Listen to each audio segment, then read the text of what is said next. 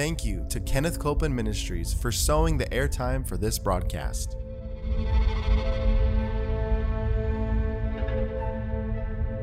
There's enough power in every sick room and in every hospital room to raise up that sick one.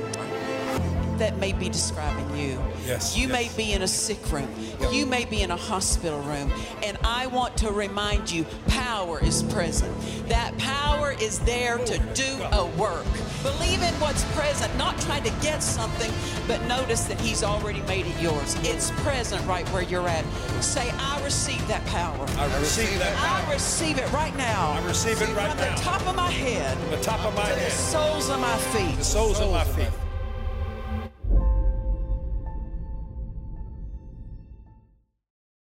Welcome. We are so glad that you're with us today for Jesus the Healer. Thank God for the Word. Amen. I know that you're thankful for the Word. I'm thankful, and it is such an honor to get to spend this time around the Word. So thank you for coming and joining us today.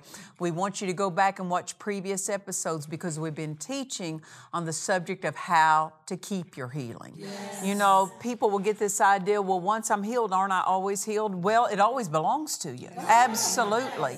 But we have an enemy.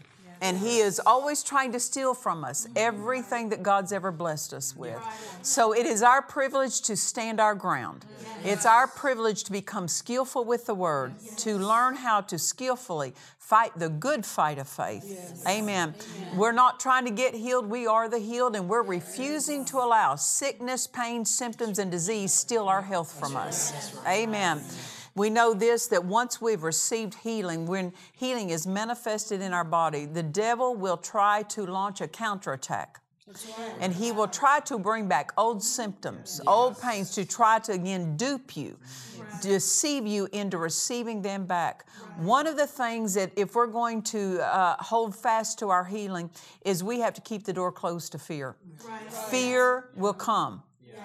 But fear should have no place of entrance in us. Why? Because we have total authority over the spirit of fear. Fear is not simply a feeling. It is a spirit that we have authority over. Amen. And so we want to remind you, always keep the door closed to fear. In 2 Timothy chapter 1, verse 7, Paul was writing to Timothy, and he said, for God has not given us the spirit of fear, but a power and love and a sound mind. Notice what fear will go after. It's trying to back you down from the exercising your power or your authority. It tries to pull you out of love, because I'm going to tell you what, in perfect love casteth out fear. And we see this, a sound mind. It tries to affect the thought life. And so fear is a spirit. It must be resisted. And you can do it. Amen. You're the one to resist. Fear knocks on everyone's door. So don't just think that something's wrong with you just because fear showed up. Amen. Fear tries to intrude upon the life of the believer, and you are authorized to keep that door closed. When fear shows up, faith needs to answer. And when thoughts of fear come, answer them. Don't just try to outthink them. You cannot outthink thoughts of fear. You have to answer thoughts of fear. And you tell them that's a lie, and you answer it specifically with the Word of God. Amen. And it doesn't matter if you feel an immediate change or not. Forget what you feel. I said, forget what you feel. The devil will suggest all kinds of thoughts. Fear will suggest all kinds of thoughts. Just refuse to turn them over in your thought life.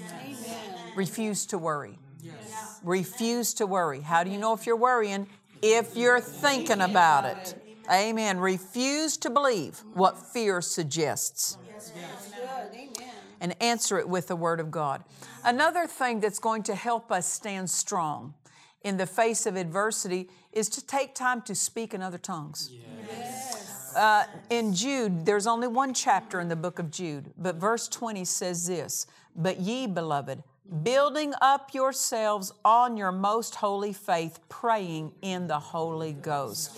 When you speak in tongues, Take time to quiet the mind. Focus on your spirit. Pay attention what's going on in your spirit. And know this, that speaking in tongues plays an important role in building up your spirit. Building yourself up. Amen. Don't neglect that place and divine privilege of speaking in other tongues, because it will help fortify us. And it turns us toward our spirit. We become more spirit conscious than flesh conscious, body conscious. Amen. There's three or so things that I want to, on this broadcast, we'll close out today. We've been teaching maybe, I think, 2 weeks or so on this, about 10 episodes on how to keep your healing. One of the most important things when you receive healing, it matters where you go after you're healed. Yes. I cannot overemphasize that enough. Where do you go after you're healed? When we look at Jesus' earthly ministry, the New Testament records that different individuals who were healed, many times it shows where they went or speaks of where they went after they were healed. The lame man at the gate beautiful. You'll remember this in the book of Acts, chapter 3. Remember Peter and John, they're coming up to go to the temple at the time of prayer. And it says that Peter said, he was asking silver and gold. And Peter said, such as I have, give I thee in the name of Jesus. Rise and walk. And he leaped up. And it says that he went into the temple, leaping and praising God. He went with them into the temple. Notice this. He didn't just run off to his buddies. He didn't go back and go fishing. He went in a spiritual direction. He went into the church. He went in God's direction, if I could say it that way. He began tending to his spiritual life. It matters what you do after you're healed. God heals us, and He intends us to use that health for His blessing. That's right. Amen. To be a vessel He can bless through. Amen. To be a vessel He can work through. Amen. Listen, He wants your life well. Yes. But He doesn't just heal us so that we can just go live carnal. Go live any way we want to live. It matters. It matters where we go and how we conduct our lives after we're healed. Because if we go to wrong places, wrong things happen. So we always want to make sure we're giving precedence to our spiritual life. Amen. Then we find the lame man remember at the pool of Bethesda? There was a man who had laid there for he was a cripple for 38 years. Jesus went to the pool of Bethesda. You'll remember at that pool that an angel would come down at certain times, not scheduled times, because no one knew when he was coming. So they basically set up a makeshift sheds where the sick would just live there around that pool to make sure that when the angel stirred the water, because the first one that got in the water would be healed. So they wanted to make sure they were there when that stirring happened. Jesus walked up on this scene. And this man who had been paralyzed, and he had been that way for 38 years, Jesus said, "Wilt thou be made whole?" And he said, "I have no one to put me in the water." See, he's still looking at the water. And Jesus said, "Rise, take up your bed and walk." And he did. It says after that, the same day, it says Jesus was in the temple, found that man in the temple. And said, "Go and sin no more, lest a worse thing come upon you." Now, remember what I said. It matters how you live, where you go after you're healed. Because when people don't keep tending to their spiritual life and they go in a carnal direction, they're opening the door to the enemy. And so we see that this man who was raised up, where did he go? Jesus didn't tell him, go to the temple. He went to the temple. His own hunger, his own honor for God. Amen. It matters that we're hungry for the things of God. That's what I'm talking about. Where we're going after we're healed shows our hunger. What about the 10 lepers? Jesus, they cried from afar off and they said, have mercy on us. And Jesus said, go show yourself to the priest. Where did he send him? To church. Well, why is that? Well, the priest was the only one that could pronounce them clean so that they could again enter society. But notice this, they didn't say, what do you mean by going to the priest? They knew what he meant. And so we see that they went and showed themselves to the priest. And as they went, they were healed. Amen. Many more healings that occurred under Jesus' earthly ministry took place in the temple. Some took place in other locations where he was teaching the word. Yes. So see, there was a hunger in people. And so it matters where you go after you're healed. Amen. Many people will come to a church, they'll have a minister, a pastor, minister to them, lay hands on them, but they never really intend to give attention to their spiritual life afterwards. I have found many times that when I'll do a week-long miracle crusade, and I always encourage the people, come to as many services as you can. The last night of the crusade, we always lay hands on those who want hands laid on them for healing. Much of the time during the week, the Holy Spirit has us to minister all through the week. To those who need healing. Just as He leads, we do that. But especially the last night, we always on purpose minister to the sick. And I tell them, come before. Because I don't just want you to come and get your healing and leave and think that's all there is to it. We've got to run ignorance out of our life. We've got to learn the Word. We've got to hear the Word, because that's going to play into how we're able to hold fast to our healing once we receive our healing. Amen. Very often, people will lose their healings in the setting where they have neglected their own spiritual growth and development. They did not feed on the Word. They did not continue to develop their faith. They didn't continue to feed their faith. And the devil takes advantage of their lack of faith to bring things back on them. It's not God doing it. It's not a punishment from God. It's because when they neglect feeding their faith, the devil will take advantage of them. He knows they're an easy target. And he will again try to put that sickness back on them. Now, I want to spend some time talking about also to hold fast to your healing. You need a pastor. It's going to help you hold fast to your healing to have a pastor. Some people will say, well, I don't have to go to church to be saved. Well, you can get saved anywhere because the Holy Ghost is anywhere. Somebody can minister to you in a grocery store. They can minister to you in a store, in the mall. They can minister to you at some other location, and you can receive Jesus anywhere. But to grow up, you have to be taught. To grow up spiritually. To grow up spiritually. To develop a spiritual life, you need to be taught. Amen. You know, we take time to send our children to some kind of school system, whether it's a public school system, a private one, homeschooling. We always put our children in a setting to where they're being taught. Why? So that they can develop academically. They can be educated academically. Why? Because that's going to help them in life to have some knowledge about some things, right? It's a safety to them. It's a help to them. It's part of proper development. Well, even so, our spiritual life has to be developed. We don't want to just sit and say we're self-taught. Spiritual things, you need help to be taught by somebody who knows God better than you.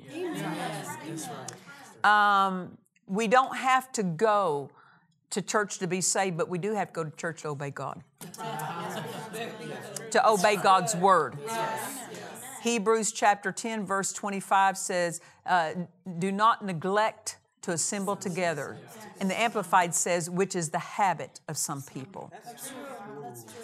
And we need the fellowship of other believers. We need the voice and the anointing of a pastor speaking into our life, because it will help fortify us.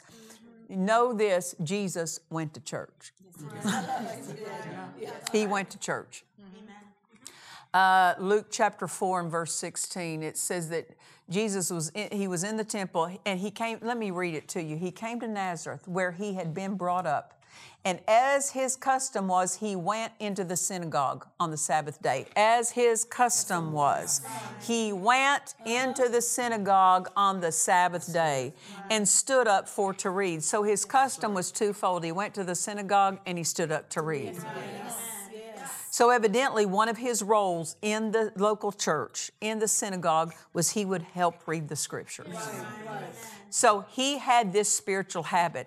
If Jesus, the Son of God, found it important to be in church, we, as the sons of God, need to give importance to being part of a local church. We need to be taught.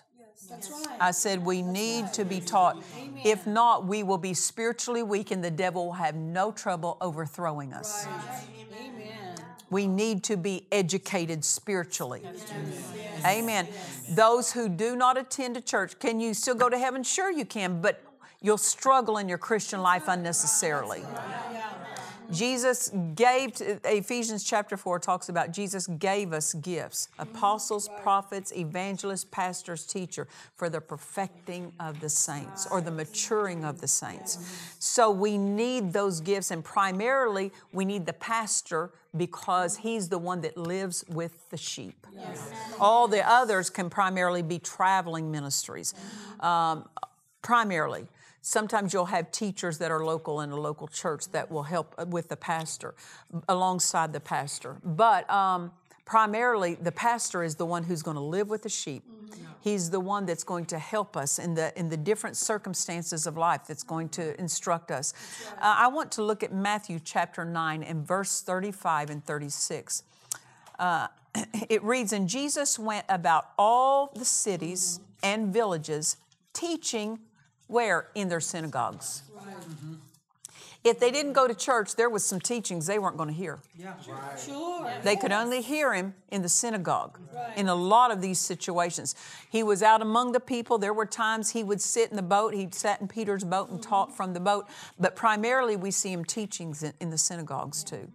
So Jesus went about all the cities and villages, teaching in the synagogues and preaching the gospel of the kingdom and healing every sickness and every disease among the people. So notice what he did in these synagogues: teaching, preaching, and healing. If people weren't going to go to church, they weren't going to receive that teaching. They weren't going to receive that preaching, and they weren't going to receive the healing. That's right. But when he saw the multitudes, he was moved with compassion on them because they fainted and were scattered abroad as sheep having no shepherd. Notice they followed him into the synagogue, but it doesn't say that that's where they normally went because they didn't have a shepherd. Notice their condition when they came to him to be taught. When they came to receive of his ministry, they were sick. Right. Yeah. The condition of the multitude without a shepherd was they were sick. Having a shepherd will help you walk in your healing. When I'm talking about one that teaches you the word, teaches you the healing word. Notice it says, but when he saw the multitudes, he was moved with compassion on them because they fainted and were scattered abroad as sheep having no shepherd. That's what happens with sheep having no shepherd. They faint, scattered abroad. If a runner is running a race and he faints, he doesn't reach the fullness of the course. Yeah, that's right. If he faints, he quits along the way. He falls out along the way. We're running a race. We want to finish our course. Right. Yeah. Here, and it says they were scattered abroad. You know, sickness is the scattering of health. Yes. Yeah. Divorces are the scattering of a marriage, right? Anything that breaks up and scatters. So the pastor has the anointing on him to keep your life from being scattered, to help keep you from fainting if we're a good student of the word that's preached there. Amen. So it's important that we have a pastor. I said it's important. The devil has an open target on sheep without a shepherd. in a sense that Paul talks about that the pastor has oversight of the sheep. Right. If we're not part of a local church, who has oversight of us? That's right. Who's watching out for our souls? Yes. You see, we need the help of someone else who knows God better than us. It's if I could say this, it's another protection, a layer of protection. It's part of the security system of God. Amen. And it's not just about attending a church, but it's also saying, Pastor, I'm here to learn. It's not just showing up, but it's being teachable. It's being submitted to a pastor. That's a positive word. It's not a negative word. It's a protection to have somebody that we're submitted to, because then we have someone we can go to. And we can say, can you help me with this? Can you believe with me for that? Can you tell me what God's Word says about this need that I'm facing? Like I said, Hebrews chapter 13, let me read it to you. Hebrews chapter 13 and verse 17 says, obey them that have the rule over you and submit yourselves, for they watch for your souls. Notice this, obey them that have the rule over you. So somebody needs to have a voice into your life. Someone needs to be speaking God's word into your life. And you say, well, I have this traveling minister. I go listen to their meetings, or this traveling minister. But it's a pastor that lives with the sheep. I mean, I've pastored for 25 years. I travel now full time, and my children, my family help me pastor the church here in Murrieta, California. But people need help. They can't just travel with me. They need somebody who stays where they live. And that's that shepherd that's going to stay there and be available to them and have oversight over their soul. Now, here it says, obey them that had the rule over you. Somebody can't be over you with their faith and over you with their help and their gifting and their anointing if you won't come under and submit and say, I'm here to be taught. Amen. I want to be teachable. And notice here it says, for they watch for your souls. They watch. They'll see things about your life. There's an anointing on the office of the pastor to see things that others won't be able to see. I'm not talking about to see so that you can be critical or judge. I'm talking so they can pray for you, so they can speak God's word into your life to help you be a doer of it. Amen. And just being faithful to a church and submitting to a pastor, being teachable, will help you stand strong. When opposition comes, when symptoms try to come, you have somebody standing with you. Amen. So you need to find a church that preaches healing. That's right. I know this as a minister. I only get what I teach. Yes. If I don't teach healing, healing won't happen in the services. If I don't preach prosperity, prosperity won't flow. A minister receives what he teaches, what he preaches. Well, even so, a congregation member can only receive what they're taught. And if you're not taught healing, you won't know healing. It matters that we've had this through the years, that someone would need healing and they would come to our services and receive healing. And then maybe they were visiting or something in town, and they go back to their own church that didn't believe in healing. And what happens? They have no one to help them to stand whenever opposition comes to try to rob their health from them. It's a life and death situation of what church you go to. It's life and death what you know about the Word or what you don't know about the Word. It matters. Amen. So we need to be a part of a local church where we're being taught what belongs to us in Christ. It's not just about saying, I attend church. What is being imparted to you? What are you learning? Because thank God for a local church, but we have to be taught the Word in that church so that we'll know how to believe. Amen. Right now, what I want to do, I want to pray with those of you. Maybe you need healing. Or maybe you say, Pastor Nancy, I've received healing any measure. I've had improvement, but I need to receive a wholeness. Or you say, I've received healing, but I can tell symptoms are trying to come back. Well, we want to release our faith with you. Amen. Because healing belongs to you. So we ask you, reach your hands toward this screen right now, and we will reach our faith, extend our faith in your direction. And we say, Satan, you take your hands off God's property in Jesus' name.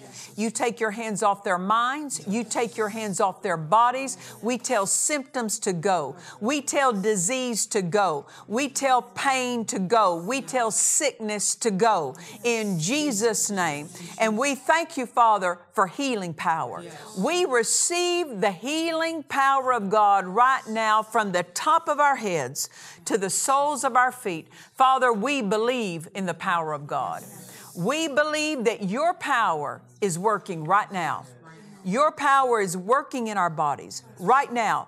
It's working in their body right now, from the top of their head to the soles of their feet, and we receive it in Jesus' name. And everybody said, Amen. As I've said before, it's not your faith that heals. It's your faith that invites God and invites the power of God to heal. Don't you think, well, I've got to get rid of symptoms. I've got to get rid of pain. No, you don't. The power of God deals with it. The power of God addresses. You rest on Him. You release your faith and rest on Him, because faith is a rest, and it's resting on Him. Amen.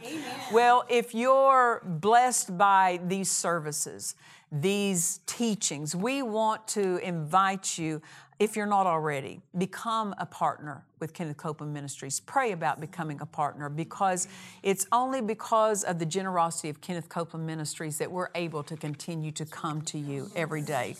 And all the programmers, they donate, they sow this time to us. So if you're interested in becoming a partner with Kenneth Copeland Ministries, so programs like this can keep coming into your home, if you would go to kcm.org and you can sign up there to become a partner. And until next time, remember this: Jesus is the healer. God bless you. To watch or listen to today's message and other messages by Nancy Dufresne, visit DufresneMinistries.org. In this classic book by Nancy Dufresne, The Healer Divine, we are presented with a study of the healings of Jesus. Your faith will be stirred to believe and act as the healed God has already made you to be. Order this book now at DufresneMinistries.org.